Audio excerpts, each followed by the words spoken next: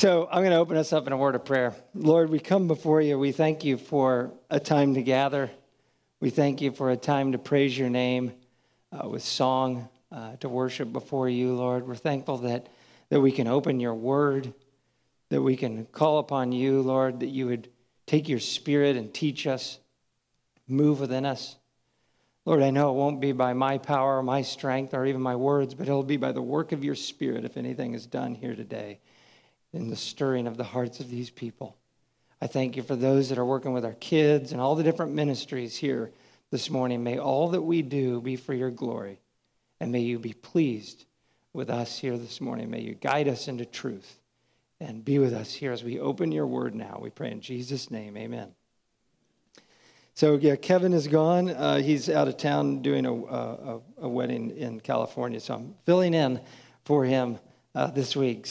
But I actually want to go back to last week. I mentioned some Old Testament history, and as Gary said, Gary took us all the way back to 1 Samuel and the time of Samuel and the rock of help, or this hope and this great Ebenezer stone. Well, we're also going to go to the Old Testament today. I brought this up last week. I took us back to the time period of the restoration community in Israel. This is a period of time, if you remember, Israel in the north fell to the Assyrians. They were carried away many years previous. And then Judah, some years later, they fell to the Chaldeans. And Babylon came in, and Nebuchadnezzar, remember, crushed Jerusalem. They burned the temple, and I could just see Solomon's temple and all of its glory going up in flames and being destroyed. And that was the background there. And then, of course, though, we fast forward, God prophesied that a Gentile king, Cyrus by name, would one day be moved to bring God's people back. And so it was that he issued a decree making it possible, not only possible, but he actually funded and was fully behind this effort to have them return back to Jerusalem. And so it was that in that time period of 538, when the decree went out, and then by 536 they arrived, the first wave arrives back to Israel, and they're gung-ho, they're excited probably to get back. They've had to travel for months to get back there, and they get back, they start rebuilding the altar, then they turn and start working on the foundation of the temple, and they start wrapping that up, and then no sooner as they get going on that, they face opposition. They're in this Persian Empire, this world, this Gentiles that have been backfilled into Israel after they had been deported many years before. And so they're faced with all these people around them with different gods and different beliefs. And they're saying, no, you can't do that. You can't rebuild this temple. You can't say that. You can't do those things. And so they faced massive opposition. And suddenly the once, hopeful and excited people, their fervor was sort of lost, and it faded. And what ensued after that was 16 years of, in a sense, sort of living like the world around them, building up nice homes that we'll read about in a second, with paneled homes. But they also, though, faced some other problems, some economic and agricultural problems of inflation, problems that things just weren't going well for the group around them. Not too much different than what we can see when we look out our door. And you'd say, well, what was the issue here? What's the problem? What can we do about this situation? Well, one fall in the year 520 BC, the Lord stepped in. And I want to zoom in on this because, most of the time when you study the Bible, you'll read books of the Bible that might span hundreds of years, perhaps even going thousands. And you're like, wow, this is a huge, big picture history of all these kings or all these things going on in the judges. And it goes on for years and years, hundreds of years. Well, we're going to zoom in today to a period of 4 months in the fall or the autumn of 520 BC. From about August to December, a messenger came. And actually another one came alongside him as well. There were 2 that came. And they came with a word that radically changed the course for that small remnant restoration community. And I believe the message they have is massively important for us right here today. So if you have your Bibles, turn to the book of Haggai. It's the third from the last book in the Old Testament. And we are actually going to attempt to make it through an entire book of the Bible in one sermon. And that, now, just in case you're getting worried, just remember this is the second shortest book in all of the Old Testament, so hopefully that'll allow us to make it through. We'll need the Lord's help, but I want to make it through. So here we go. We're going to dive into Haggai 1:1.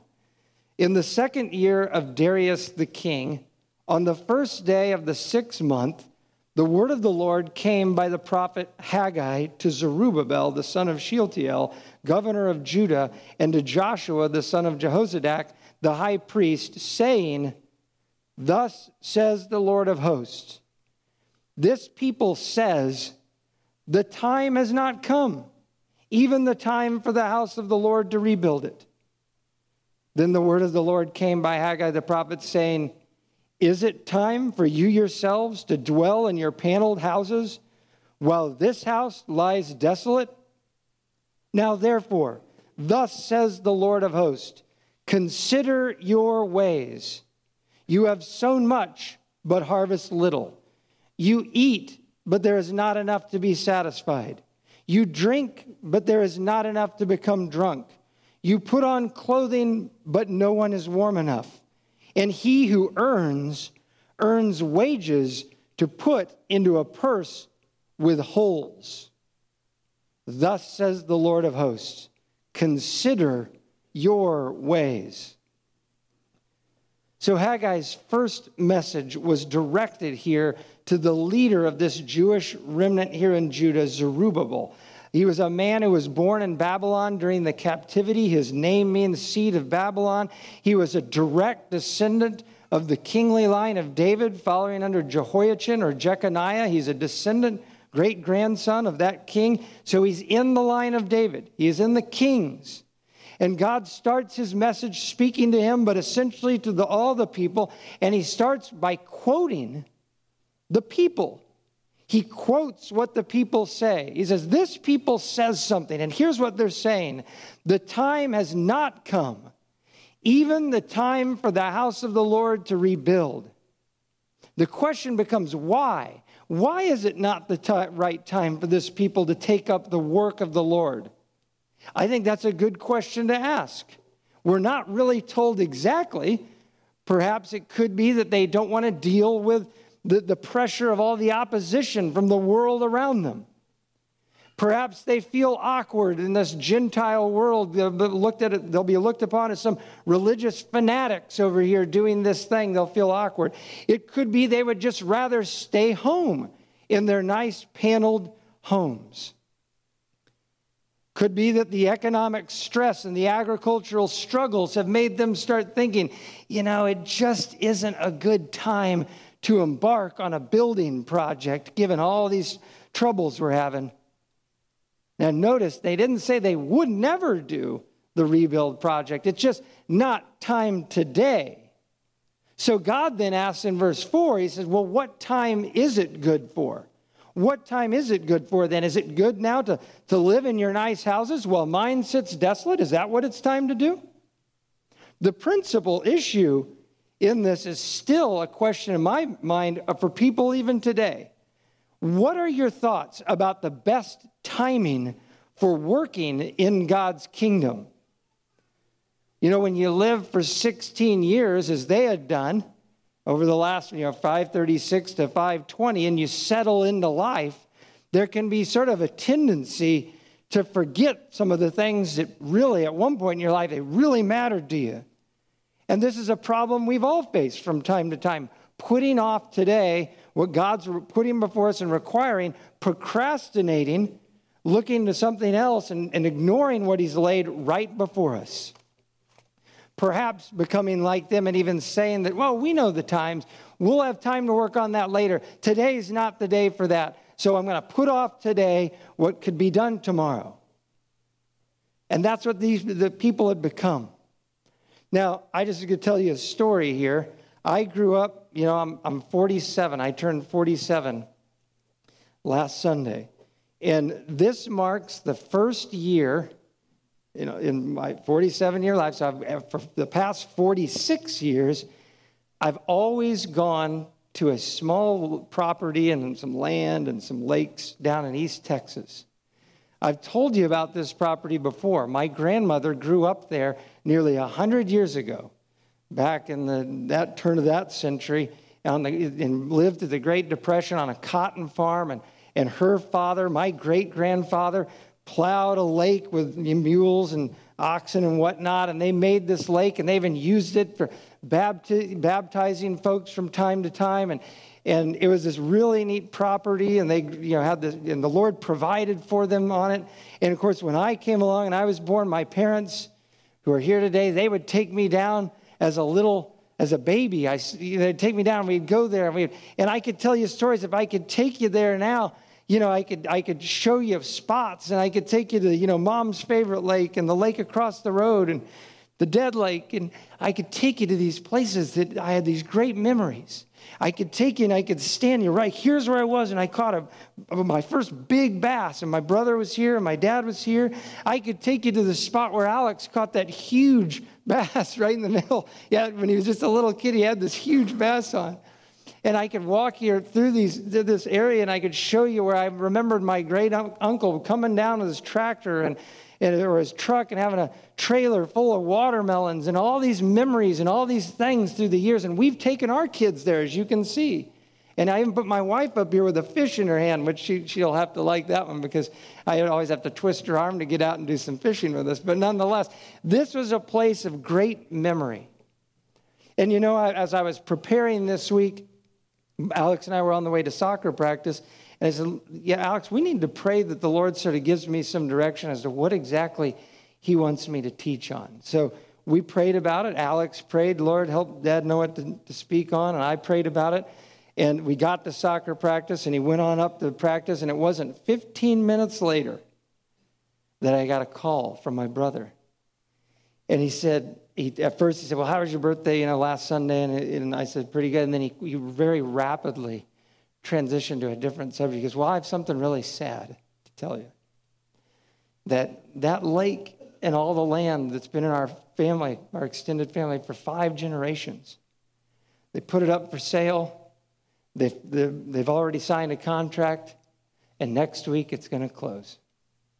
It's gone. It's going to be gone. And I remember sitting there and you're like, what? This is a place that, you just always assume that it's just always been there.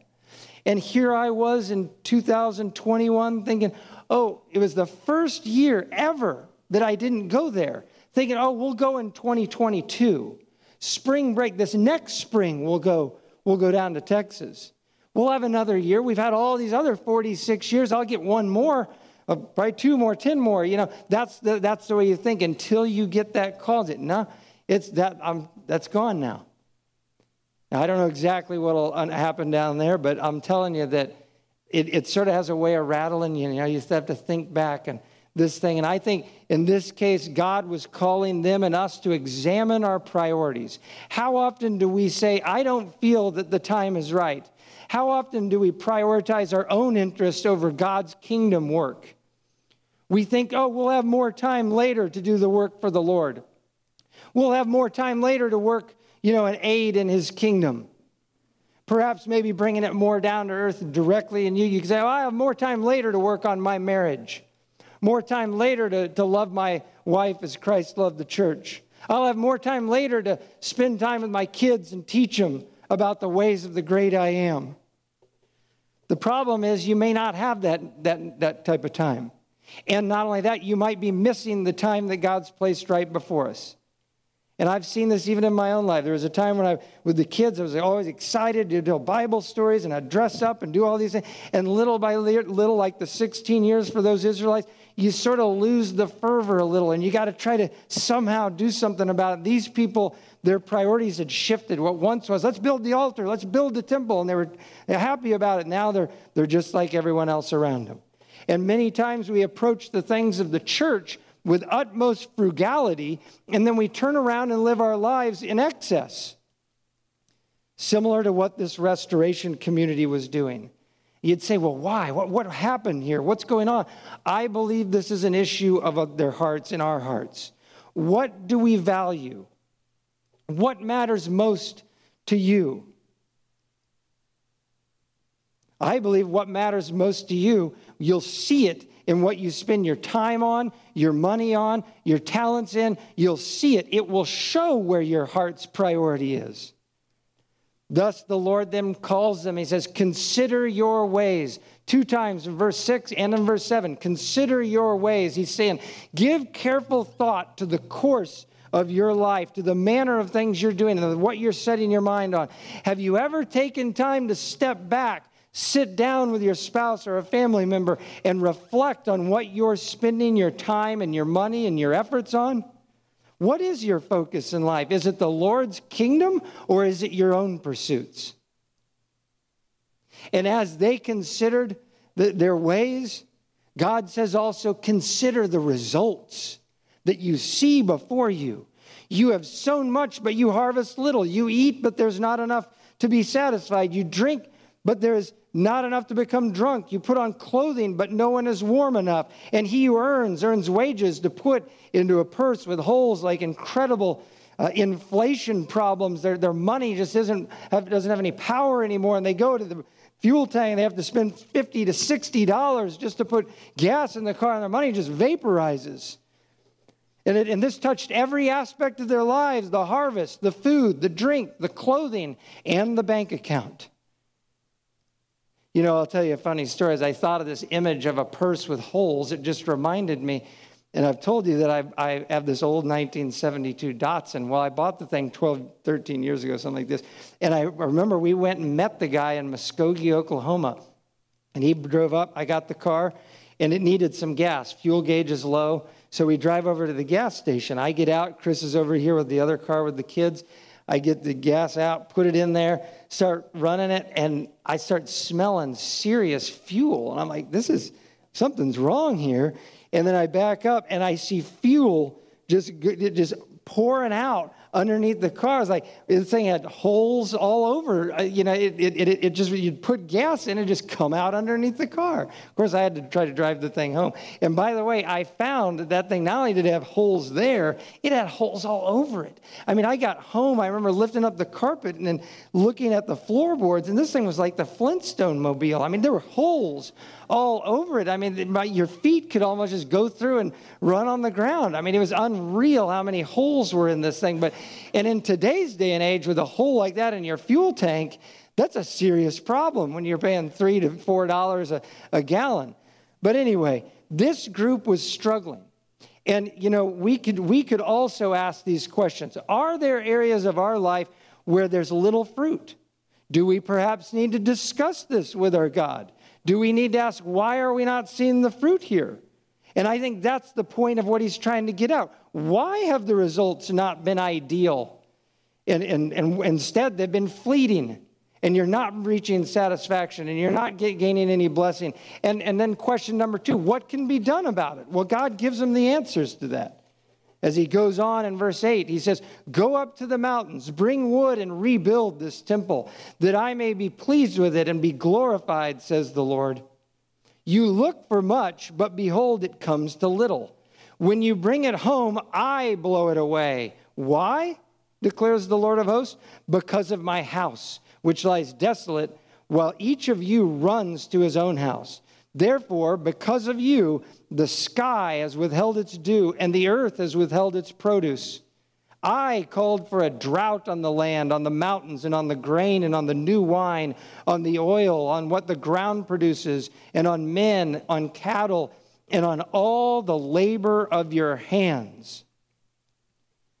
He starts up there in verse 8 with an answer as to what they can go do. Well, you get your act, you start going. You go out and you gather the wood and start rebuilding. And then if you want to know why you're not seeing good yield and fruit in your life, I got an answer for you.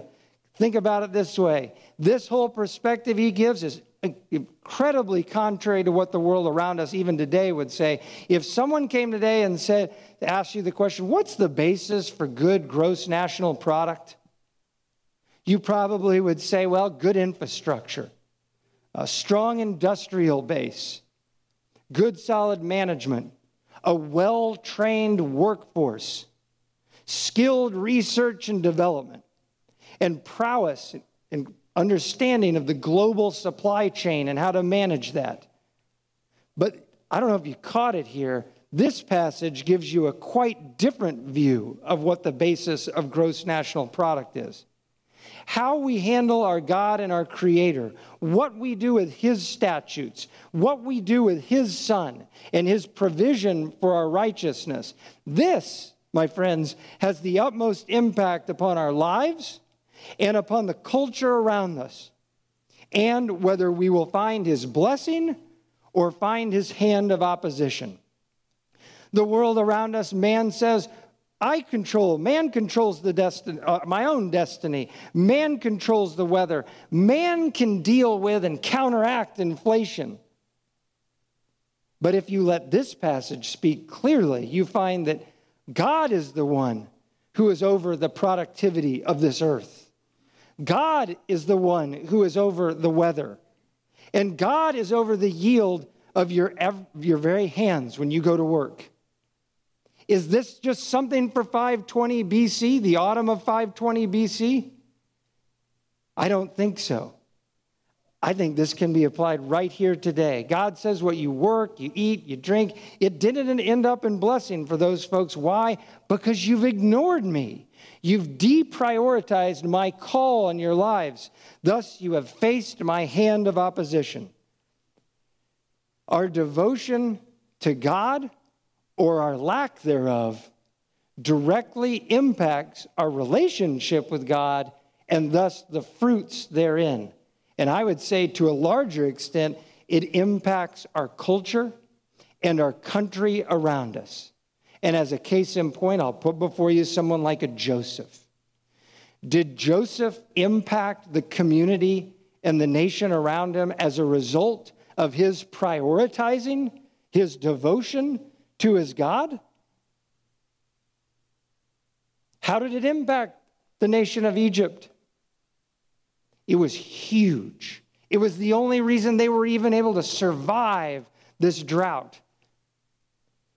And all through it, people were like, there's something about that Joseph. He didn't hide the fact that he followed the God Yahweh, the God of his ancestors. And that's where his devotion was, and thus it impacted for incredible Potiphar's house, Pharaoh, and all the nation. And that was the largest empire of the day. And then you look at someone like a Paul, that his devotion and prioritizing his devotion to the Lord impact those around him and his community. Yes, it did. What about a Daniel? Again, in a Gentile land. Did it impact those around him? You bet it did. And note here, too, that this prophecy never confronts idolatry. That's a sin Israel struggled with over and over and over. But what it does confront here is complacency, procrastination, and incorrect prioritization. You might say, well, that seems like somewhat harmless compared to the devastating aspects of idolatry. And idolatry is bad, but do you see what it's wreaking on this remnant here as they're procrastinating and becoming more complacent? And so it's becoming deadly to them, these issues. And it goes on in verse 12. It says, then Zerubbabel, the son of Shealtiel, and Joshua, the son of Jehozadak, the high priest, with all the remnant of the people, obeyed the voice of the Lord their God and the words of Haggai the prophet, as the Lord their God had sent him. And the people showed reverence for the Lord. Then Haggai, the messenger of the Lord, spoke by the commission of the Lord to the people, saying, I am with you, declares the Lord. So the Lord stirred up the spirit of Zerubbabel, the son of Shealtiel, governor of Judah, and the spirit of Joshua, the son of Jehozadak, the high priest, and the spirit of all the remnant of the people. And they came, and they worked on the house of the Lord of hosts, their God, on the 24th day of the 6th month in the 2nd year of Darius the king. So here we read about the results of Haggai's first message. Zerubbabel, Joshua, and the remnant, they obeyed. They get up. They take action. And the Lord sent a message of confirmation, of encouragement, saying, I am with you. When the great I am stands up and says, I am with you, only imagine the encouragement to say he is with us. And notice that God's involvement is more than just a word of encouragement. It goes much deeper than that here. It was a stirring of spirit. Verse 14 says the Lord's Spirit stirred the spirit of 1, Zerubbabel, 2, Joshua the high priest, and 3, the spirit of the remnant people. And thus it says they came and they worked as the Lord stirred with his spirit, the spirits of his people. You want a church that is vibrant with active followers? You need God's Spirit to stir. I can stand up here and I can sit here and talk and I can yell, and sometimes you see spit flying from me here and there, but it will be of little value if the Spirit does not do a great work. And I want you to take note of something. Haggai's opening message was only 11 verses and 10 sentences. Do you know how many sentences I've spoken to you here today? I didn't count them, but I'm here to tell you it's a lot more than 10. And yet Haggai's message, coupled with the power of God Almighty and his Spirit, equaled results with a capital R. And I believe the Spirit's work resulted in action. It resulted in service. It resulted in reverence to the Lord. And it resulted in obedience, heartfelt obedience. And so it was that it took 10 sentences and the Spirit of Almighty God to yield in the results in the hearts of this people, hearts that had previously been dormant for 16 years. It took 10 sentences. And hence God's message only a few months later by another guy to the same people. He says, not by might, nor by power, but by my Spirit, says the Lord through Zechariah to the same group of people. And the story goes on in chapter 2. On the 21st of the 7th month, the word of the Lord came by Haggai the prophet, saying, speak now to Zerubbabel the son of Shealtiel. So now we're about a month later from that last message. Speak to Zerubbabel the son of Shealtiel, governor of Judah, and to Joshua the son of Jehozadak, the high priest, and to the remnant of the people, saying, who is left among you who saw this temple in its former glory? And how do you see it now? Does it not seem to you like nothing in comparison? Now, to understand this little call by the Lord, we actually need to rewind 16 years earlier. Remember, I told you 16 years earlier, they got started. They were on fire. They were ready to go. And we find out what that looked like back then in 536. We read Ezra telling us back in his book about what happened. It says, when they laid that foundation, it was a great day. And in 3:11 of Ezra, it says they sang, the people sang, they were praising and they were giving thanks to the Lord and they were shouting to Yahweh. But yet in verse 12 of Ezra 3, yet many of the priests and the Levites and the heads of the fathers' households, the old men who had seen the first temple, they wept with a loud voice. So we have those that are looking forward, they're excited and they're shouting. And then we have some of the older folks looking back at what they remember and they're weeping. And it's simultaneously happening, so much so that in verse 13 of Ezra 3, it says, the people could not distinguish the sound of the shout of joy from the sound of the weeping of the people. That was how it all got started. Then you fast forward through the 16 years of what we've been looking at of their just troubles and turmoils. And now Haggai here comes with a word from the Lord, and God says, you got to go get those folks and bring them here that saw the temple in its former glory and ask them a simple question. How do you see it now? Does it not seem to you like nothing in comparison? These are questions of perspective. How do you view this? Do you view this as just a small, insignificant thing? And he's saying, you probably do. He's drawing out their perspective and highlighting it. Namely, that the new construction seems like nothing compared to the old one. Why is he doing this? Well, I believe sometimes our perspectives get in the way of our progress. We can look at things with a perspective that paints it in a negative light. And we can end up discouraged. They're looking only at the small. It's a baby step thing.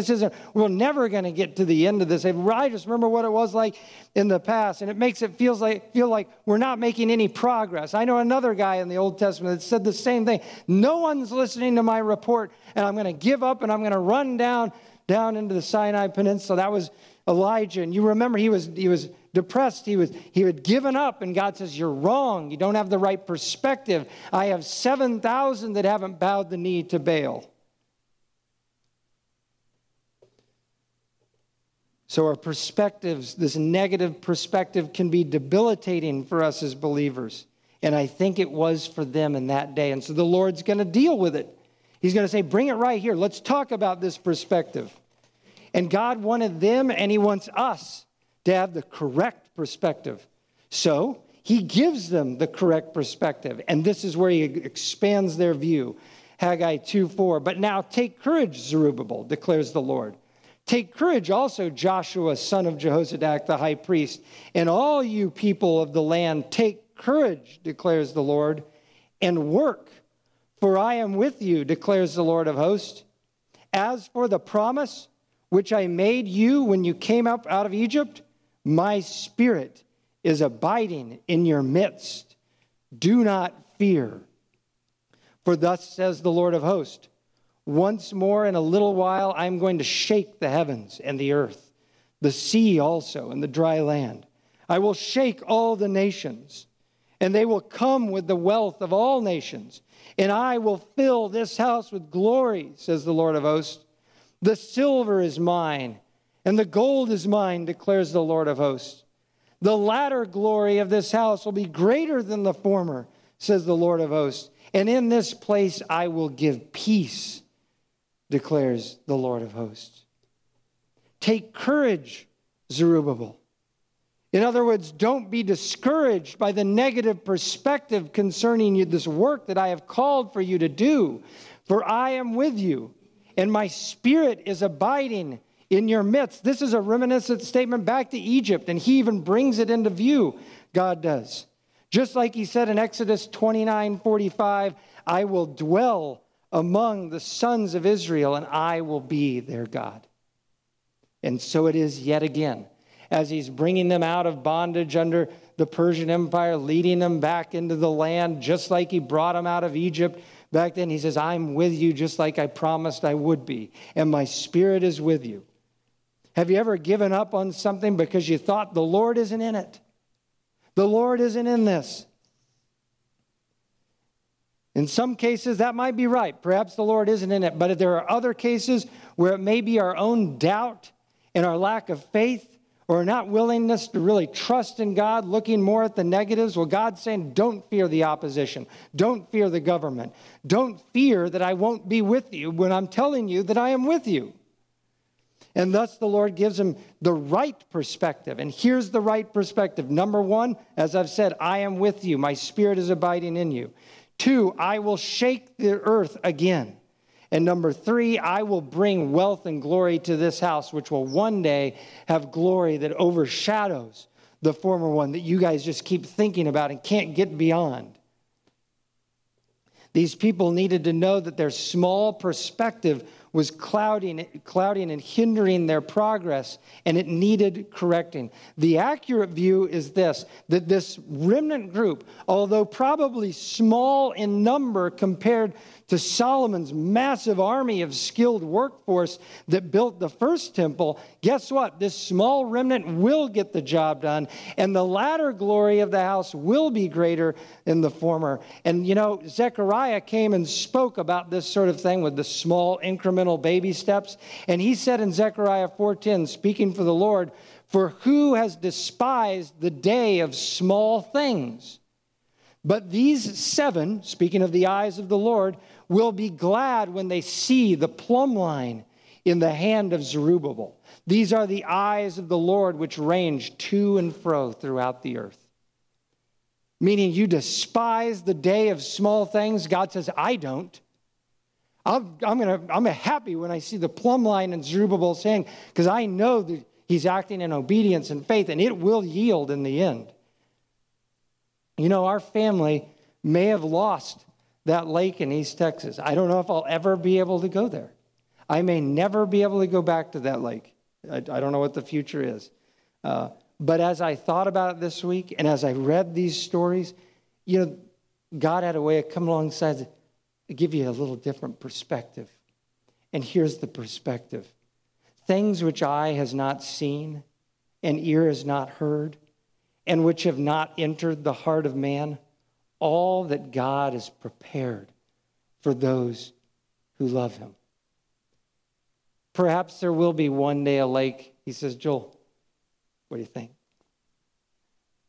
You got it? Joel's Lake?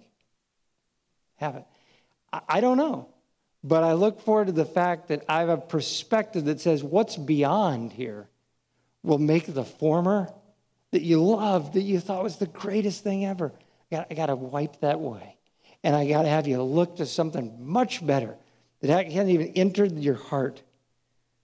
And in closing out his message, Haggai, God gave his people two concluding messages. These last two messages were only a matter of hours apart on the same day of the month.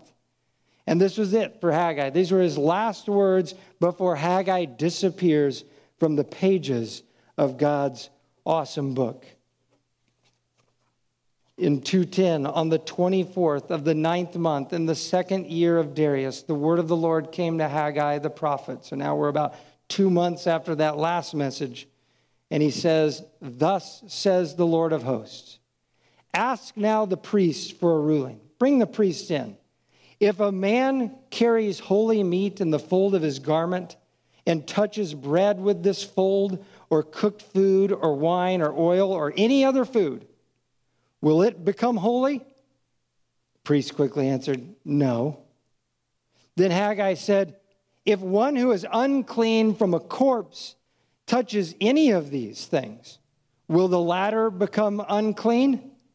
The priest quickly answered, yeah, it will be unclean. Then Haggai said, so is this people, and so is this nation before me, declares the Lord, and so is every work of their hands, and what they offer there is unclean. Now, we'll pick back up in a second. This message goes on, but I want to pause just a second. At first glance, you get to this one, and you're like, Haggai, I've understood, I've followed. A lot of it makes great sense. But you get to this one and say, this seems a little confusing. What are you trying to say here? The reality is, I believe this third major point in his message may be perhaps one of the most important in his whole book. This message deals with the spiritual perspective of holiness and righteous standing before God. And God calls in the priests. Remember, who are the priests? Priests are those that go before God on behalf of man. They're those that knew the law, that were the teachers of the law. He said, let's bring them in. I've got some questions for them. We need to talk. How is holiness transferred? Can you get it by merely touching a clean or sanctified thing? No, you cannot, the priests say. Exactly. Now, second question, how is impurity and uncleanness transferred? Easily, says the priest. Just like it was stated, a little leaven leavens the whole lump. Exactly the right answer. It doesn't take much to create impurity. And the Lord says, so it is with this people, unclean. So is this nation, unclean. So is every work of their hands. So is their offering. It's unclean. That's the picture he just painted. Then you ask the question, why? Why is he asking this? Why is he bringing this into view here? Well, let me ask you a question and maybe get you thinking at least along the lines why I believe he brings this up. Question, will rebuilding the temple give them a righteous and clean standing before God?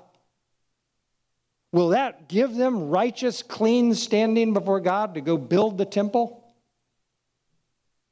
I would contend no, it won't. I mean, it's good that they're doing it. And it's clear God's stirring to move them in this direction. But the equation has been and always will be an issue of the heart.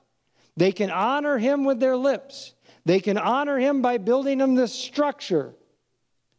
But will they rend and lay their hearts before him fully? Never forget the heart. So the Lord reminds them of something to consider. He goes on, but this is what you should consider. But now do consider from this day onward, before one stone was placed on another in the temple of the Lord. From that time, now looking back, he's looking back now. From that time, when one came to a grain heap of 20 measures, there would be only 10. And when one came to the wine vat to draw 50 measures, there would be only 20. I smote you in every work of your hands with blasting wind and mildew and hail. Why? I'm trying to get your attention, but yet you did not come back to me, declares the Lord. So do consider this from this day onward, from the 24th day of the 9th month, from the day when the temple of the Lord was founded. Consider this. Is the seed still in the barn, even including the vine, the fig tree, the pomegranate, the olive tree? It has not borne fruit. And yet, from this day onward, I will bless you. He here calls them to think back over the past 16 years, their past tense view here.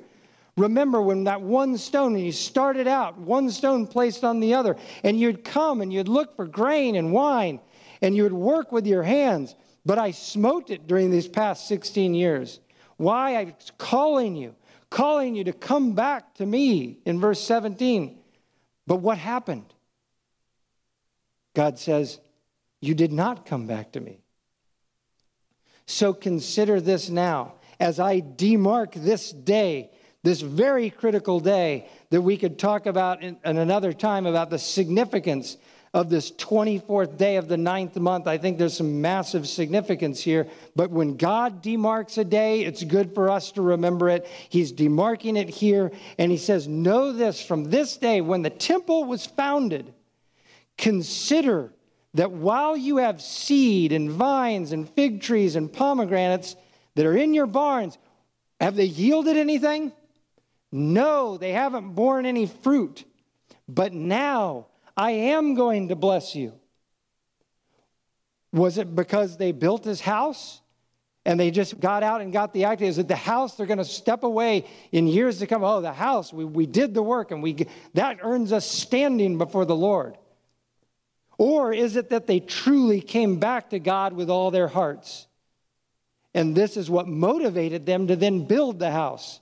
Because only 3 weeks earlier, 3 to 4 weeks earlier to this exact passage, another guy stood in the same type of place and he said this, thus says the Lord of hosts, return to me, Israel, declares the Lord of hosts, that I may return to you, says the Lord of hosts. Do not be like your fathers, to whom the former prophets proclaimed, saying, thus says the Lord of hosts, return now from your evil ways and from your evil deeds. But they did not listen or give heed to me. That was spoken 3 or 4 weeks earlier to the same people. So God called, I think through Zechariah and through Haggai. And he called through his hand of opposition over the last 16 years. And then just 3 weeks earlier, he called again, return to me. And I believe they did. They did. That this time they responded and they returned in their heart of hearts. And thus God is saying through Haggai, I'm returning to you now. And this is the day you can mark it down and remember when I used to be against you. And now from here on out, I'm going to be with you and I'm going to bless you. And I'm returning to you because you've returned to me in your hearts. It's the same as today. You can go to church. You can use Jesus' name. You can give money to a building project. And there's nothing wrong with any of those things. Look at this great church we built. But don't miss the key to right standing and holiness before God. God requires us to give our whole lives, our hearts, believing him fully, trusting in him in everything, loving him with every fiber of our beings. He desires our lives to be wholeheartedly committed to him, not partially, not just 51%, but wholly. You can't just look back, I built I built that church, I built that till I tithed, I did my work, now I'm just going to go home. That isn't the type of follower the Lord's seeking. He wants someone that really returns and wants to follow the Lord. Our country is filled with churches. Our city here, right here, has a church almost on every corner, it seems.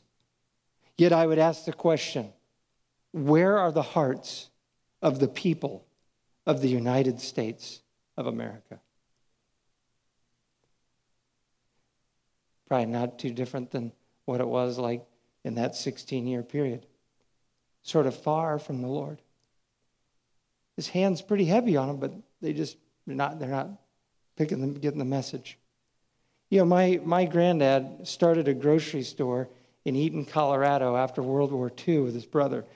And the store went real well. And my grandfather and his brother, they were really hard workers. They would work. And they started this thing sort of from the ground up. And it did really well, like I said, it grew. And by the time I came on the scene, they had several grocery stores over in Fort Collins and still some in Eaton. And when we would go out there and take trips, I'd really go up in this little office. And he had this cool little room. And I was, really neat. I don't think they build them like this nowadays. But it would look out over the grocery store. My brother and I, Pat, we'd get up there and like, this is incredible. You just look out over the whole store and see people moving around. But guess what? My grandfather was never in that office. And where you would find him is he would be down checking out groceries. He would be down helping stock and fill the shelves. He would be down alongside the guy working in the meat department. And what I noticed was that those people that worked for Steele's Market and they worked around my grandfather, they loved him. They loved their employer. They gave everything. You would see them and they would work hard, not just because they wanted to get a paycheck, not just, I just put in my time for Steele's, I'm heading home. It's like they worked because they loved the guys that owned it. They loved the family. And they would work hard and they were genuine, and he would be there with them. Half the thing is he would be right alongside them. And they would work hard, and I believe that's the kind of servant the Lord wants in his kingdom. Saying, I want to work for you. I want to give it everything I've got because I love you with everything I have. Not just trying to clock in and clock out. I helped build the church. I gave my money, and I'm going home. That isn't the picture, and that's why Haggai gives these warnings and these closing messages. And this closing one as he ends is an awesome one. I think he may have gone home, gotten a drink of water, and he came back for his last few sentences ever recorded in the book of God's incredible Bible. In Haggai 2:20, he says, Then the word of the Lord came a second time to Haggai, again on the 24th day of the month, saying, Speak to Zerubbabel, governor of Judah, saying, I am going to shake the heavens and the earth. I will overthrow the thrones of kingdoms and destroy the power of the kingdoms of the nations. And I will overthrow the chariots and the riders and the horses, and their riders will go down, everyone by the sword of another.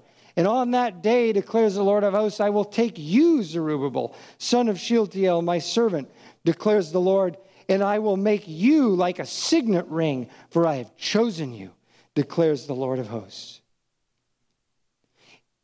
Thus concludes the book of Haggai. But in Haggai's day, you see this picture. There they were in this Gentile powerhouse, dominated from all sides. The kings that were coming on the scene, some of them were very wicked at times. Some of them with great opposition to them as people. Some of those kings and Gentile leaders wanted to have nothing to do to help support the Israelites. And their nation, as they looked out, it seemed our nation is lost. We're scattered to the four winds. And what will happen as we go forth? There's no king in Israel. There's no leader for us, for our nation, they're thinking. And I would ask questions for us today. When you look out at the kingdoms and the nations of the earth, perhaps you're saddened by what you see. As a people of God, you may begin to feel more and more as the minority in the midst of this world around you. Perhaps you're getting angered by the suppression of truth that you see in this culture and in our government.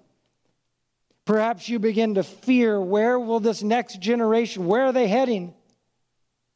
And you long for righteousness, and you long for truth, and you long for a good, righteous leader on the throne. The governments of this earth and the nations have not solved man's problems, and thus fear sets in, as I think it was for those Israelites back in this restoration community. And right here today, I believe the United States is heading down some very dark paths. But the great I Am steps in through Haggai, and he speaks to them and he speaks to us, and he says, I am going to shake the heavens and the earth. I will overthrow the thrones. I will deal with the nations, and I will select my leader, a descendant of David, Yeshua. And I will be the only one, as Zechariah says. We don't have to get so riled up and fretting about the nations and the governments and fearing this nation and that nation and what's going to happen next, because the I Am has it. He has it in the end. And he's marked it all down, and he knows what every nation, every king, and every leader has done, and he will deal with it at the end of the age when Jesus returns and sits on his glorious throne. And so in closing, I leave you with the 4 incredible points from Haggai's message. Number 1, don't put off today what the Lord is calling you to do. Prioritize the Lord's call. Number 2, don't look with incorrect perspectives, seeing only the small, seemingly insignificant works. We're never going to get out of this. We're never going to get through this. Don't look at that. Look at the big view, the perspective, the larger work of the kingdom of God. Number 3, remember, never forget that God desires all of your heart, all of your soul, and all of your strength, as our master told when asked. He was asked, what is the greatest commandment, teacher? To love the Lord your God with all your heart and all your soul and all your strength. This, my friend, is the greatest commandment. And number 4, know for certain God will deal with the world around us. Don't worry about the nations. He's on it anyway. He sits over them. They are a drop in the bucket. And in the end, he will overthrow and he will install his leader once and for all. That is the message of Haggai. Lord, we thank you for this day. We thank you for an opportunity to gather to read your word. And Lord, as we rewind and look back on that day, we see a people that sound sort of like us at times, struggling to make it in a dark world, a lot of opposition from those around us that don't believe in you. We see times where we can live it up in our own excesses in our own nice homes, while we might be ignoring your call at times. Help us to be people that prioritize your work and your love for us and turn to you and let us return and give you everything we have. May we realize, Lord, that you want us to have the right perspective. You want us to have your perspective. That even if it seems incremental, it's in the end, it's a massive step. You'll keep moving and moving through your word and your spirit. And in the end, you will finish the work that you have started in us. And help us not to fear these things around us, the world and the nations and the leaders and the evil leaders we see and politics, rambling, and all this back and forth. Help us to look to you and say, oh man, I can fall back into the hands of the great I Am, because he has it. He'll have it in the end. And your eye searches to and fro this earth, and you know every thought and deed of every heart and every person. Lord, we just pray today that we will turn to you and we will heed these things. And most importantly, may, Lord, you use your Spirit to stir within our hearts. Lord, my words have little power compared to your powerful Spirit. For not by might nor by power, but by your Spirit, says the Lord. We ask these things now in Jesus' great name. Amen.